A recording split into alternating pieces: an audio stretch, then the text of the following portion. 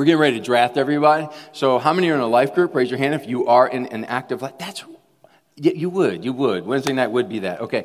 But the majority of the church is not in a life group, meaning they have no connection relationally outside of that Sunday morning. So are you alone, Erica? Because you're just sitting there all by yourself. And anyone sitting alone, if you see somebody sitting alone, people sitting alone distract me. I can't think. See, I just forgot what I was saying. So you see somebody sitting alone, scooch over next to them. You know what I mean? Don't let anyone sit alone. Except for Johnny. Johnny can sit alone. We don't. Johnny said, I'm leaving. What was I saying? I was saying something. Oh, life group. If you're not in a life group, we want to register you for a life group. That's why we want your information. Because what we're going to do is we're going to draft everyone in here. Every person, like it or not, we're going to be your friends. We're going to be friends. We're going to be friends. You say, I don't like you. I don't want to be your friend. I don't care. We're going to be friends. All right? We're going to be friends. Well, if you don't, and then if you don't like them, we'll put you in a life group you do like. All right? That's the deal. We are going to draft every person. We're looking for 100% participation, involvement, engaged. Every person in the church is relationally connected. Last thing we want to have happen is one of us drift off into isolation. And that's dangerous. It's dangerous to kind of do your own thing. And, it's just dangerous. That's why Jesus had to leave 99 to go find one. He loves you that much. And so we don't want that to happen to our congregation. We want to connect everybody relationally. So register. Let's receive this evening's tithe and offering. As we do tonight, I just want to say thank you for continuing to support this ministry. You allow us to reach so many with the gospel of Jesus Christ. If you believe in this ministry, I just want to say thank you for supporting it. If you don't believe in this ministry, you should, because God's hand is upon it. Thank you. Thank you for that. You can argue with many things, but you cannot argue with the anointing. Wasn't it anointed in here on Sunday night? It was so anointed in here on Sunday night. Pastor Ashley, where'd she go, man? She was on something else on Sunday night. It was amazing. So thank you for that. We're getting really close to our 1 million mark. We wanted to give 1 million back to our congregation. We're getting really, really close. And thank you for partnering with us to do that. That helps us reach so many, not just to preach the gospel, but to actually live the gospel is what we're doing. So thank you so much for that. As we receive it tonight, I just want you to hold it up before the Lord as we pray for it and bless it. Father, thank you for every gift and every giver in the house tonight. We sow this monetary amount as $1, but we reap it like heaven. I declare heaven to every home, Lord, tonight. We thank you for the word does not return void, but accomplish and prosper. We thank you that as it comes to us, we can expect the promises of God to manifest in a mighty way. Bless your name tonight with it in Jesus' name. Amen. Amen. Take your Bible, go with me tonight to Proverbs 22, verse 28. They're going to put that on the screen for you. This is a very interesting passage of Scripture. It's in regard to covetousness that God is dealing with here, and but it's so much deep. It's so much deeper than that. God said here in the Scripture, He said, "Do not remove the ancient landmark which your fathers have set." So the landmark is like the fence of God. He's like, hey, look, you've got this much that I've allotted to you. Now don't encroach upon what belongs to your neighbor, because God knew that within each of us there would be this propensity to want what does not belong to us.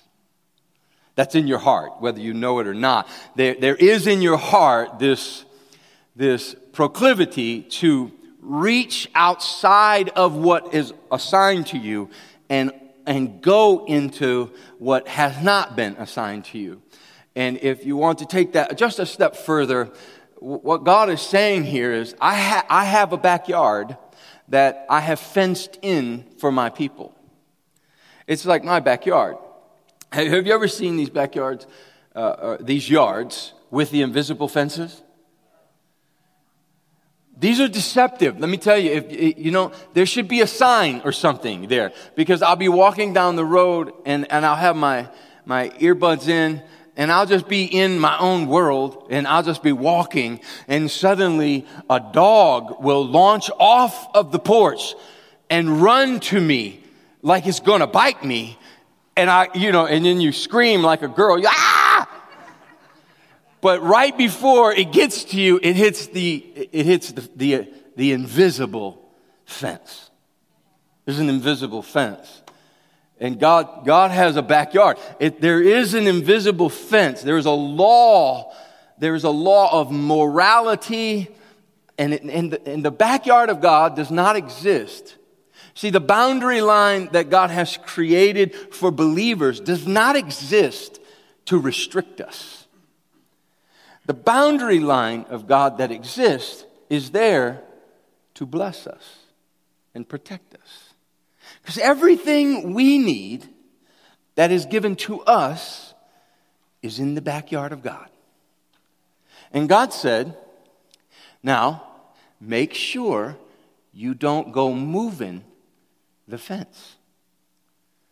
Make sure that you respect and honor the ancient landmarks that were established by the early church, so the precedents of Jesus, the precedents of the early church, and the precedents of the Word. Pay close attention to the landmarks, the boundary line, the backyard, the fence of God. And don't try to move it. Don't try to just, you know what? I want to encroach upon. I just want to push it a little bit that way. I know God said not to steal. But let's put a loophole in that. Let's push it to the left just slightly so we can move the landmark, so we can have what is outside of the assignment of God to us. In Deuteronomy 27, verse 17, look at what it says. It says, cursed is the one. Deuteronomy 27:17 says, cursed is the one who moves his neighbor's landmark.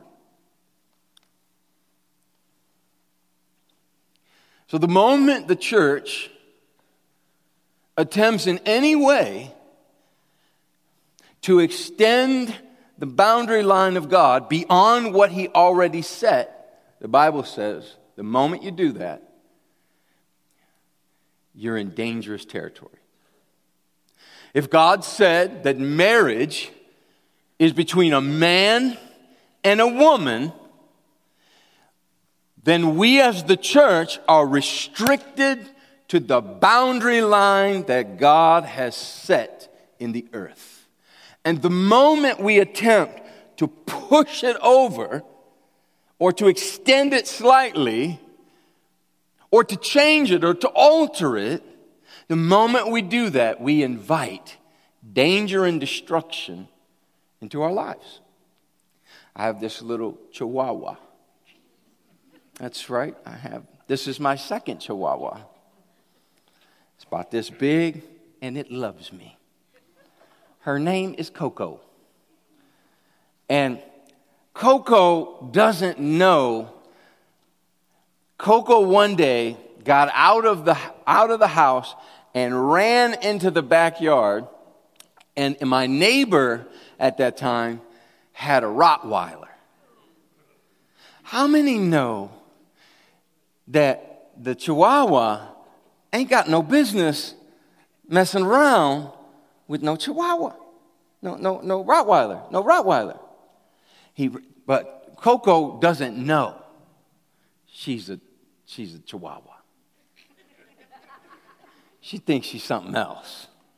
Coco jumped off the porch, just took off after that. And that I think the Rottweiler was stunned. He looked, he said, "Look at this little thing. What's going on here?" The Rottweiler just stuck his foot, just looking at it. We're the chihuahua in the story here. And the moment we run off the porch and think we can cross the boundary line into the neighbors, into outside of the restricted area of God, the moment we do that, well, we invite the enemy to pounce. You are outside. You're out of bounds. The scriptures very clearly say, if you cross the line, you are not protected any longer. The backyard of God doesn't exist to restrict you. It exists to bless you. The boundary line that God has set in the earth is not there to rob us of pleasures that are on the other side of the fence. The boundary lines that exist are there to protect us.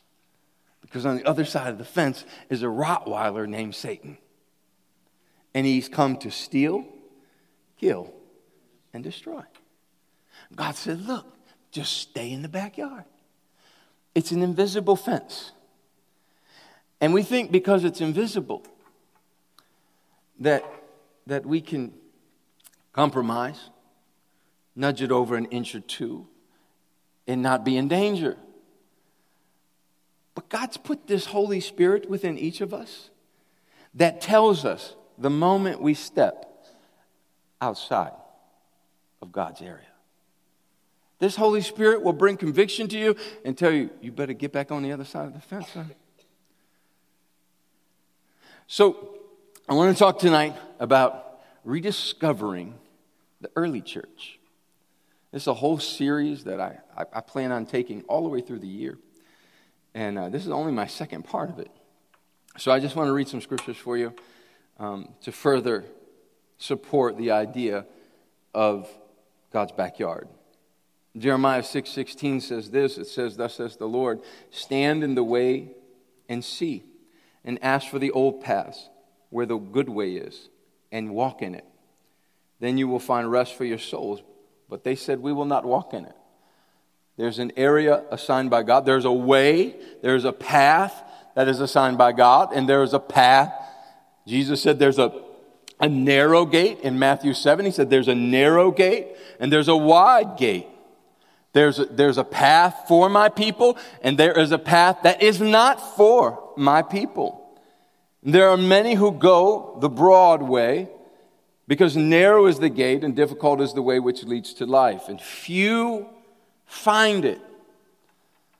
Jesus said that. He said, few find it. Why? Why?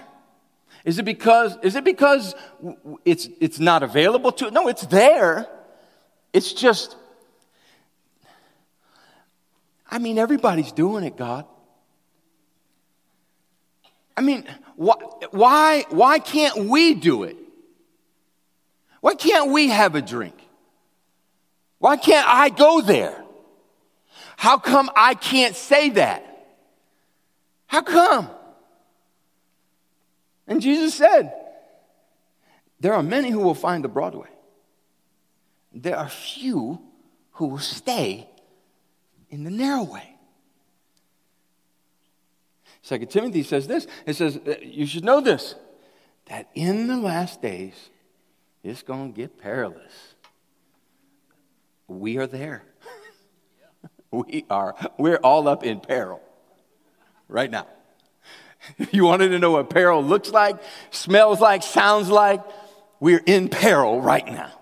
And then he goes on and he lists, what that looks like. So somebody moved the fence, right? We know that somebody moved the fence because how did the murder of the unborn become legal? When God said, what did God say? God said life is sacred, but somehow we have born again, professing believers standing in the Broadway, standing on the other side of the fence saying, abortion is a woman's right. It's a civil right. We literally have born again believers on the back. They've moved the fence and said, no. If Jesus were here today, he would say, it's okay. How did we get here? How did we get here, guys? We got here because the church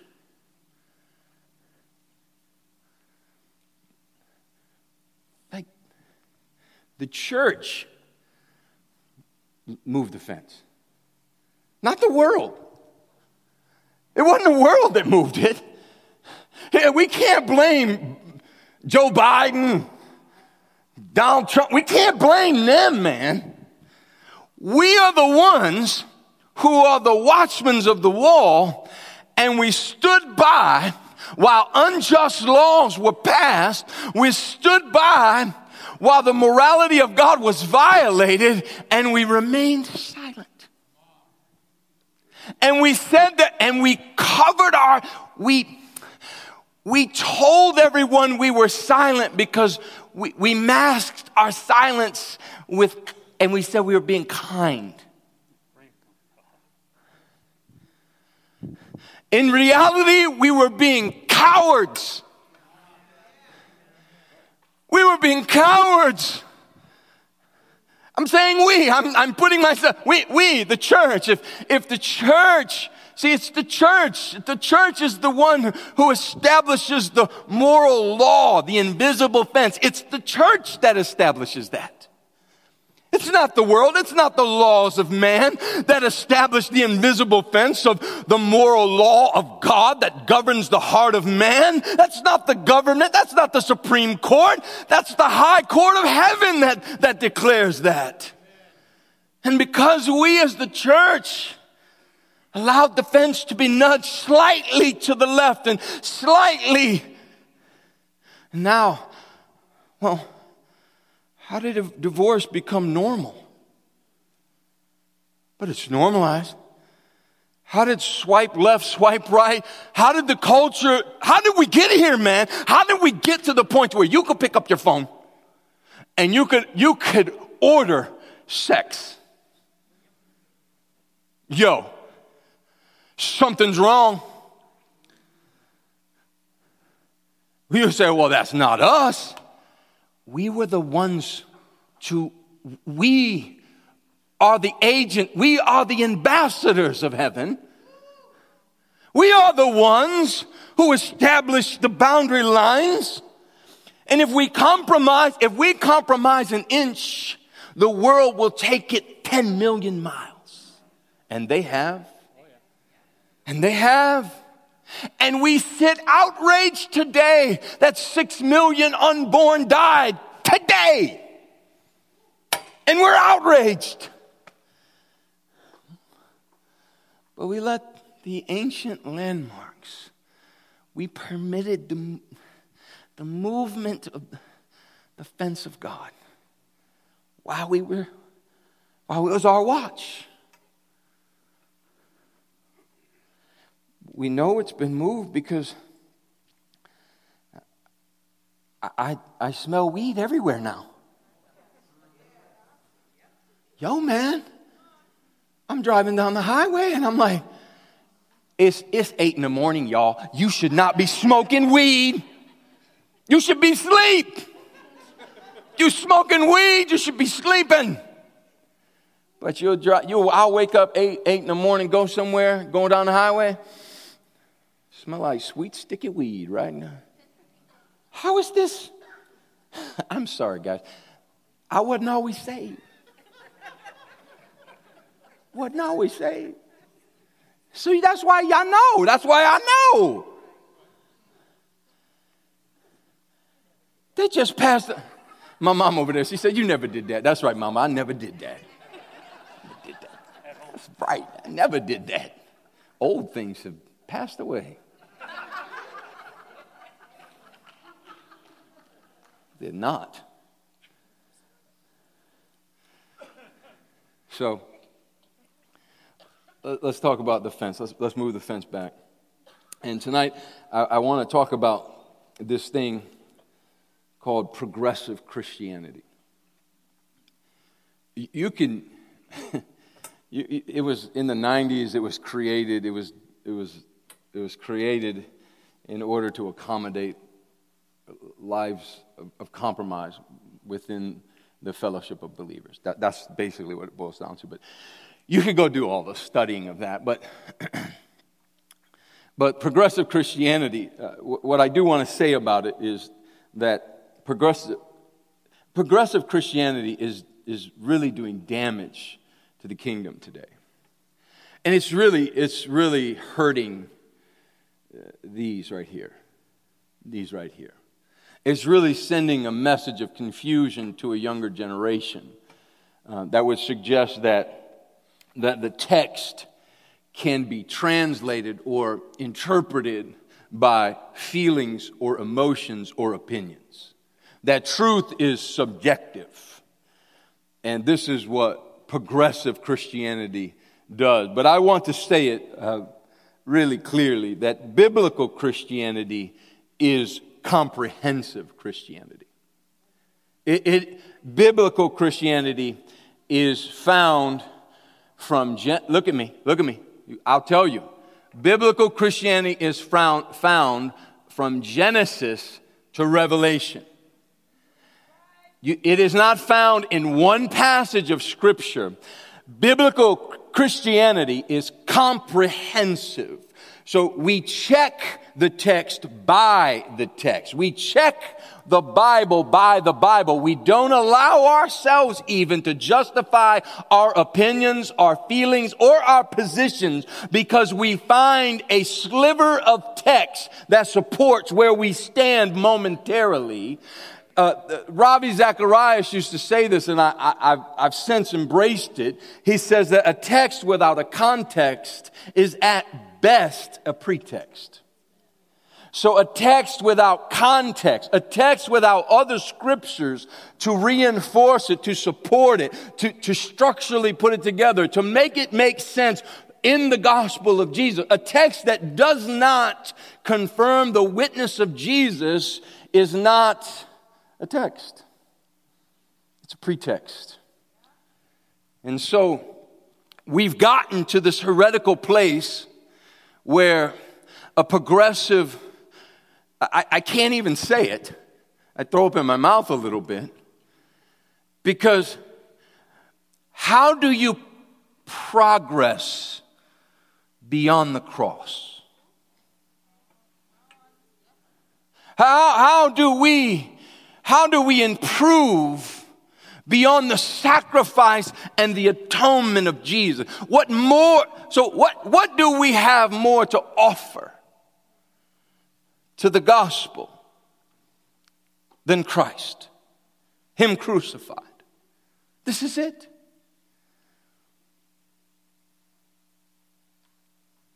Biblical Christianity is confirmed by the text, not feelings. You can feel however you want. You can be wrong as you feel that way. And there is a whole majority of the population of our nation, of our world, I would say, that is in their feels and believe because they feel a thing, that means that the thing they feel is truth. The only truth that exists is that Bible that's sitting in your lap. That's it. The truth, if we want to know truth, and you say, why? Because we must go back to this. The church has to go back to this. We can't get caught up in conversations of philosophy, feelings, political agendas. All we have to offer is Genesis to Revelation. And we must be prepared to give a defense for the hope that we carry. We must be sharp in the word, rightly dividing the word of truth. We can't have ignorant students who are duped by a culture that says it's okay to hook up, just ask for forgiveness. It's okay to live this way. It's okay to have a little sippy sip and do it. No, it's not okay. It's not okay, because if you go through the Bible, what you will see from Genesis to Revelation is that God demands holiness and separation. That's in the Bible. And the Bible doesn't care about your feelings. It doesn't care about your opinions either. It doesn't care about Troy's opinions. Well, I have an opinion. Well, let me just tell you what I think. If what I think does not match what the Bible says, what I think is false. I don't say that. Like, I say that with humility, man. Like, I say that like with intellectual honesty. To say there will be times when I will think a thing and I will have to repent for the thing I thought. If you don't have that mindset, you are not a believer. You can't be. Because Jesus didn't call us Christians. He called us disciples. And disciples entered the narrative with the understanding that we are learning every day. So that means we come into the conversation with preconceived ideas from previous experiences and pain, and we carry them into our current moment, and we must be prepared to do what Jesus said. The first words out of his mouth was, repent. He said, repent. Why? Because you're carrying everything old into the new. Old wine skins, he said. You cannot put new wine in old wineskin. So you have to repent. Change your mind. Get a new revelation of truth and grace that's found in an experience with Jesus. You have to.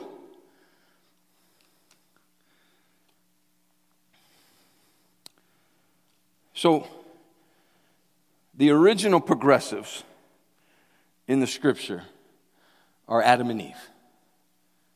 You remember? So, they sin. They step. God said don't. Listen, man, if God said don't, just don't. Right? He said don't. God said don't. And they said, oh yeah, cool. I won't. God left, deception came, and they stepped over. They crossed it. The moment they crossed it, eyes open, they knew they were naked. God comes looking for them. I was afraid. Now, just look, I was afraid. What does the enemy do? God has not given you a spirit of fear, but love, power, and a sound mind. But the enemy gives a spirit of fear. I was afraid. I knew I was naked. God doesn't give shame. The enemy does. The moment they crossed over the line, shame and fear invaded humanity.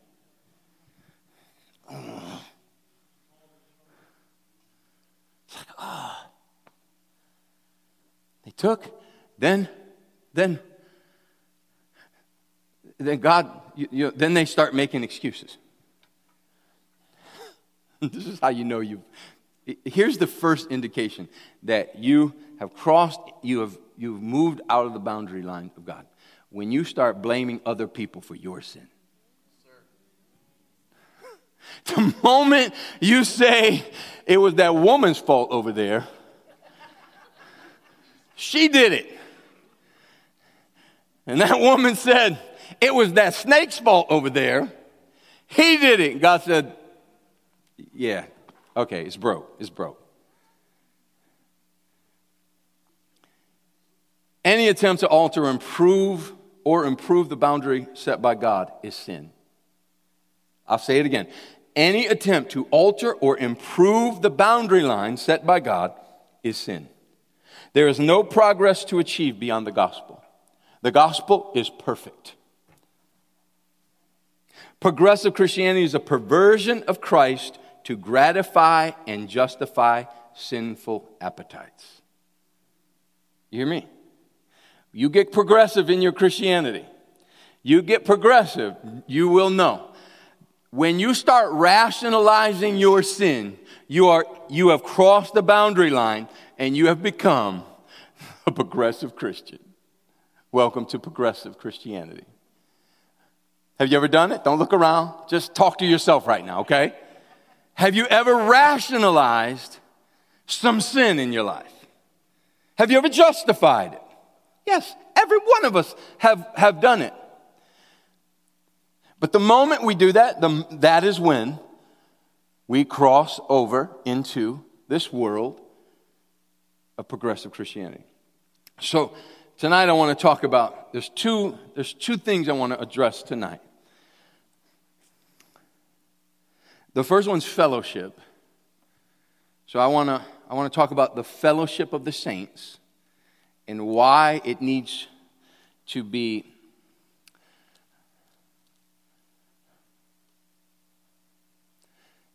become a core value once again in the body of Christ. And I want to talk about sex and how culture has moved the fence of sex. So fellowship. Matthew 18, verse 20. It says this, "Surely I say to you, whatever you bind on earth will be bound in heaven, and whatever you loose on earth will be loosed in heaven." Who's Jesus talking to here? He's talking to me. He's talking to you. He said, whatever you bind on earth will be bound in heaven. Whatever you loose on earth will be loosed in heaven.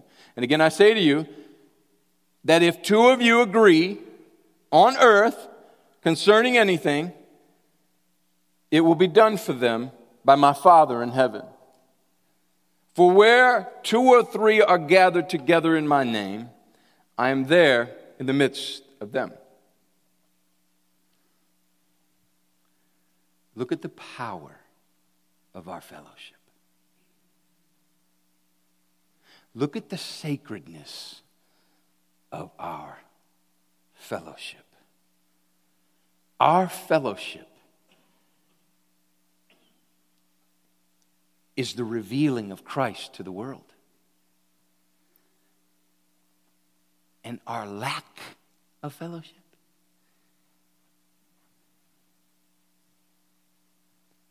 when we do not fellowship, Christ cannot be revealed. But when we touch and agree,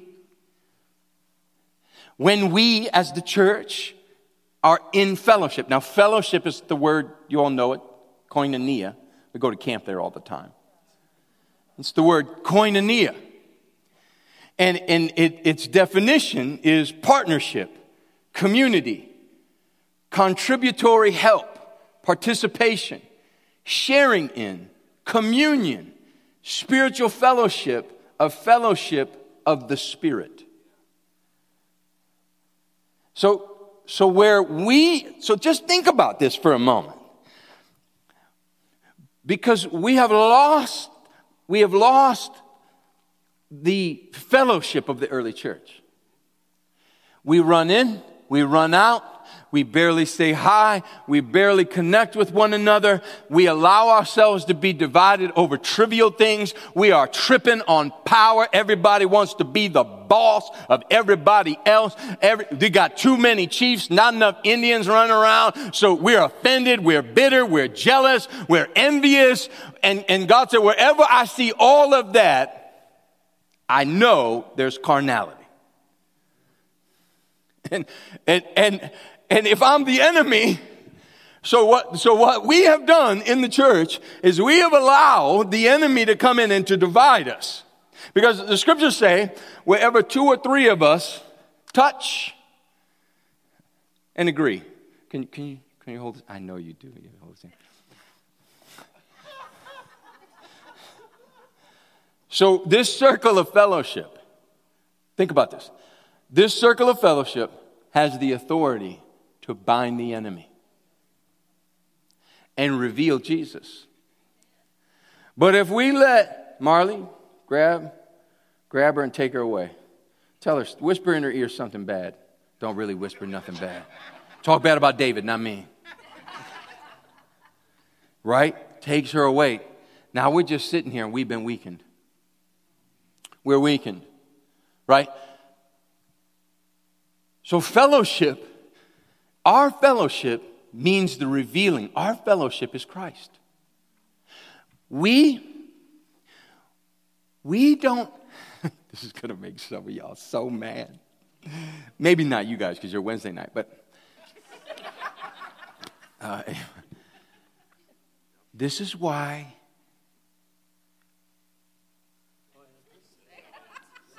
some stuff you just don't want to say, you know, but this is why you're not allowed to be unequally yoked. Because you out here you cannot partake of the table of the Lord and the table of demons. So our fellowship, we cannot be friends with the world. Oh, I could feel the judgment. I'm going to take you to the word, though. That's all I got. 1 John 1:7. We'll come back. 1 John 1:7. But if we walk in the light as he is in the light, we have what? If we walk in the light as he is in the light, we have what? We have fellowship. We have koinonia. We can reveal Christ with one another, and the blood of Jesus Christ, his son, cleanses us of all our sins. What happens in fellowship? Cleansing.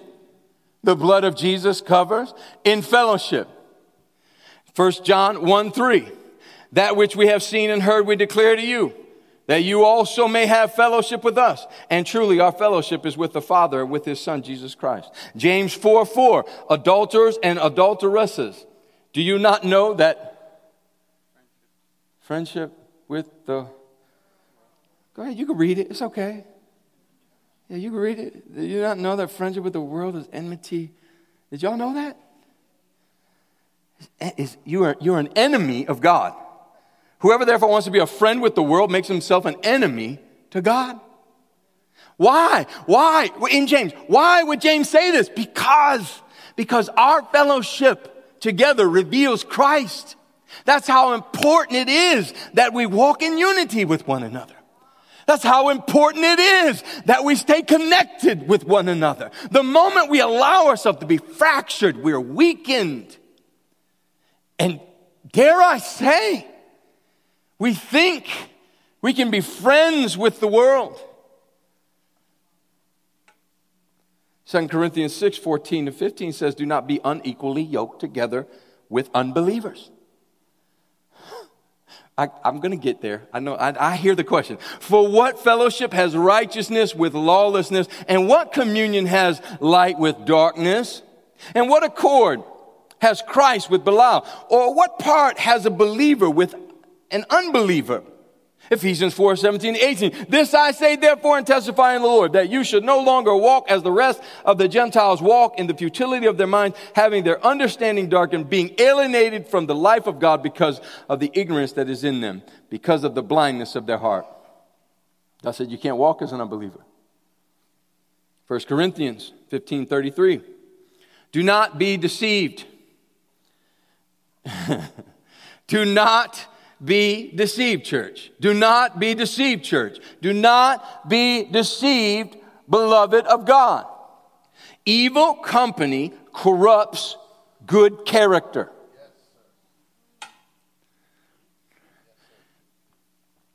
Godly fellowship will strengthen you. Ungodly fellowship will weaken you. There is a scandal going on in the kingdom right now. There is a scandal happening right now. And I'm just going to say this. What I'm going to say is, you ain't have no business being there. If you had not been there, your character would not be on trial. Because there are some places that we ain't allowed to go to. I'm just telling you straight. I love to laugh like everybody else. I probably like to laugh more than most people. This dude was coming to town. He's an enormous comedian. I looked at Marlon and said, man, that would be so funny. He said, man, we could never go there. God would not allow. I said, you're right. We could never go there. Because if we were to walk in there, if I was to walk into that establishment, if you was there, you would see me, you would say, I knew he was a liar. I knew the witness of the church is weakened because of our fellowship with the world. And we ain't got no business being there. We ain't got no business saying that. We ain't got no business doing that. It's just not allowed. You're light. You and I are light.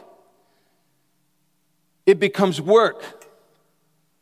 You wear yourself out trying to turn light on in the world. You will wear yourself out. And here's what I hear. Here's what I hear a lot of. Well, I'm going there. Somebody's got to go there to get them saved. Okay.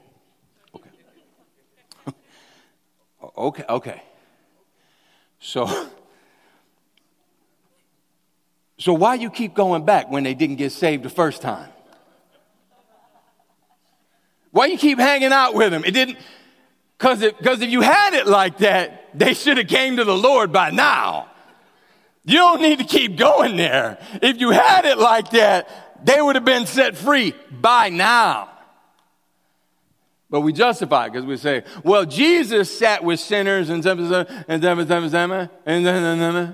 yeah, we say that. And Jesus sat with them. And you know what happened to the sinners when Jesus sat with them? They were sinners no more. They were no longer sinners. They got up from that table and they were transformed. They were changed. Now, just let me ask you, and I'm not telling you not to evangelize, not to go into all the world and save the. I'm not telling you not. I'm saying you should do that, but you shouldn't live in the world. You shouldn't make the world your habit.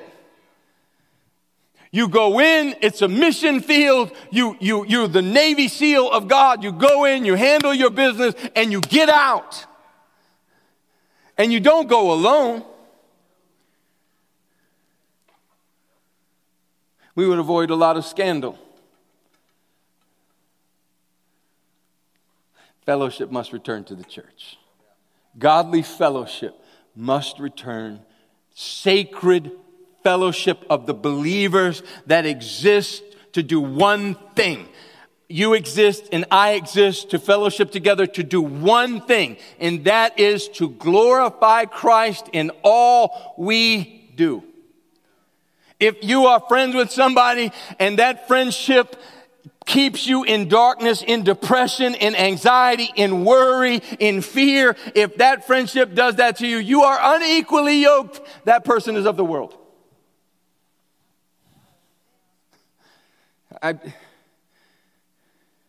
Because godly fellowship produces Christ.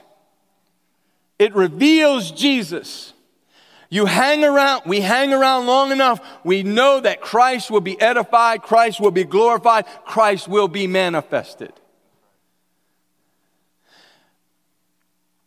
If you find yourself, here's how you check yourself. All right? You check yourself by asking yourself this question. When you're around certain people, do you have to compromise? When you're around certain people, are you afraid? Big people make you feel bigger. Small people make you feel smaller. People of light chase darkness away within you. People of Christ pull you up. People of Christ deposit. If you find yourself constantly being the one making deposits and never receiving anything from somebody, people of Christ, when they fellowship, they heal. They mend. We bring mending. We bring healing to one another when we fellowship. If we're not bringing healing to one another and we're cutting one another, something's wrong. Right? So, believers should not be found in the fellowship. Fellowship. Remember, I'm not saying you're going to be in the company of unbelievers. You're going to be around unbelievers. I'm saying fellowship. What's fellowship? Remember, what's fellowship? Partnership, covenant, right? Community, participation, communion, spiritual fellowship. God bless you. Spiritual fellowship. Our fellowship, we have to return to fellowship.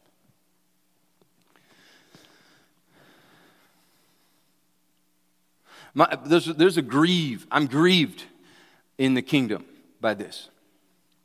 I'm grieved in the kingdom that we don't feel safe with one another. Because I've never been in the presence of Christ and felt unsafe. Never. I've never been in his presence and felt like somebody was picking my pockets.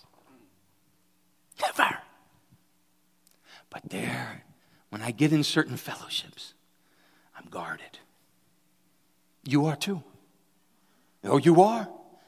There's certain people you get around, you just say, oh, the wall goes up. It's ungodly. It has to stop because the walls are preventing connection.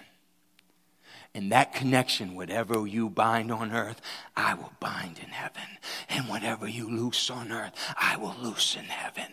But there can be no binding and there can be no loosing if there is walls built around us to keep us safe from the people we should be in fellowship with. This should be the safest family you have. I understand that your uncles and your aunts, your moms, your dad, I get it. They don't know Christ. You probably shouldn't feel safe there. But here, my God, this should be the safest place we come. This should be the place we run to when we've made mistakes, when we're ashamed, when we've fallen, when we're hurt, when we're rejected, this is the safest place we must make this the safest place. And we do that with godly fellowship. Godly fellowship keeps you accountable. Godly fellowship won't allow you to be less than who you're called to be. Right? And godly fellowship, it'll never lie to you. It'll be kind. But godly fellowship will not lie. My brother came to me the other day. Marlon, he came to me. And he told me, he said, Troy, you must do this. Pleaded with me, tears in his eyes. He said, I'm telling you not by my authority. I'm telling you by the blood of the Lamb, the Spirit of God's saying this, Troy. He's crying on my truck. He's crying to me. He's correcting me. Kind, loving, truthful. You don't love me if you don't tell me the truth. If you're kind to me and you lie to me, you hate me. You're too precious in God to be lied to. You're too precious in God to be compromised and say, no, it's okay. It's okay the way you are. You can go ahead and do that. No, you cannot. I love you too much to lie to you. I tell you the truth. Tears in my eyes, I tell you the truth. I want to say 27, so I got to go. So, Christ is our fellowship. Let's pray. Come on, stand to your feet. Let's close. Let's close.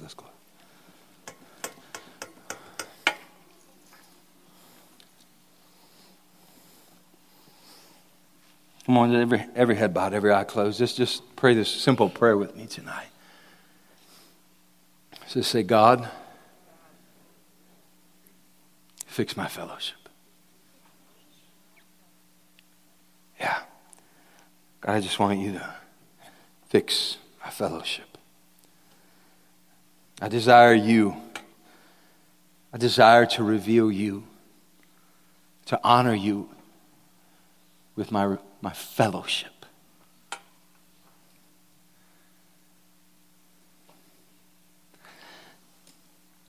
Therefore, I repent of any partnership with the world. Any partnership where I've compromised your presence. Any time where I've been intimidated, I repent. I covenant to reestablish biblical fellowship in all areas of my life.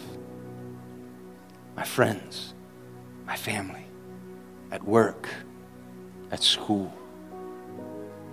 I covenant to return to biblical fellowship, partnership with God. I refuse a gospel that is crossless. I refuse the temptation to rationalize,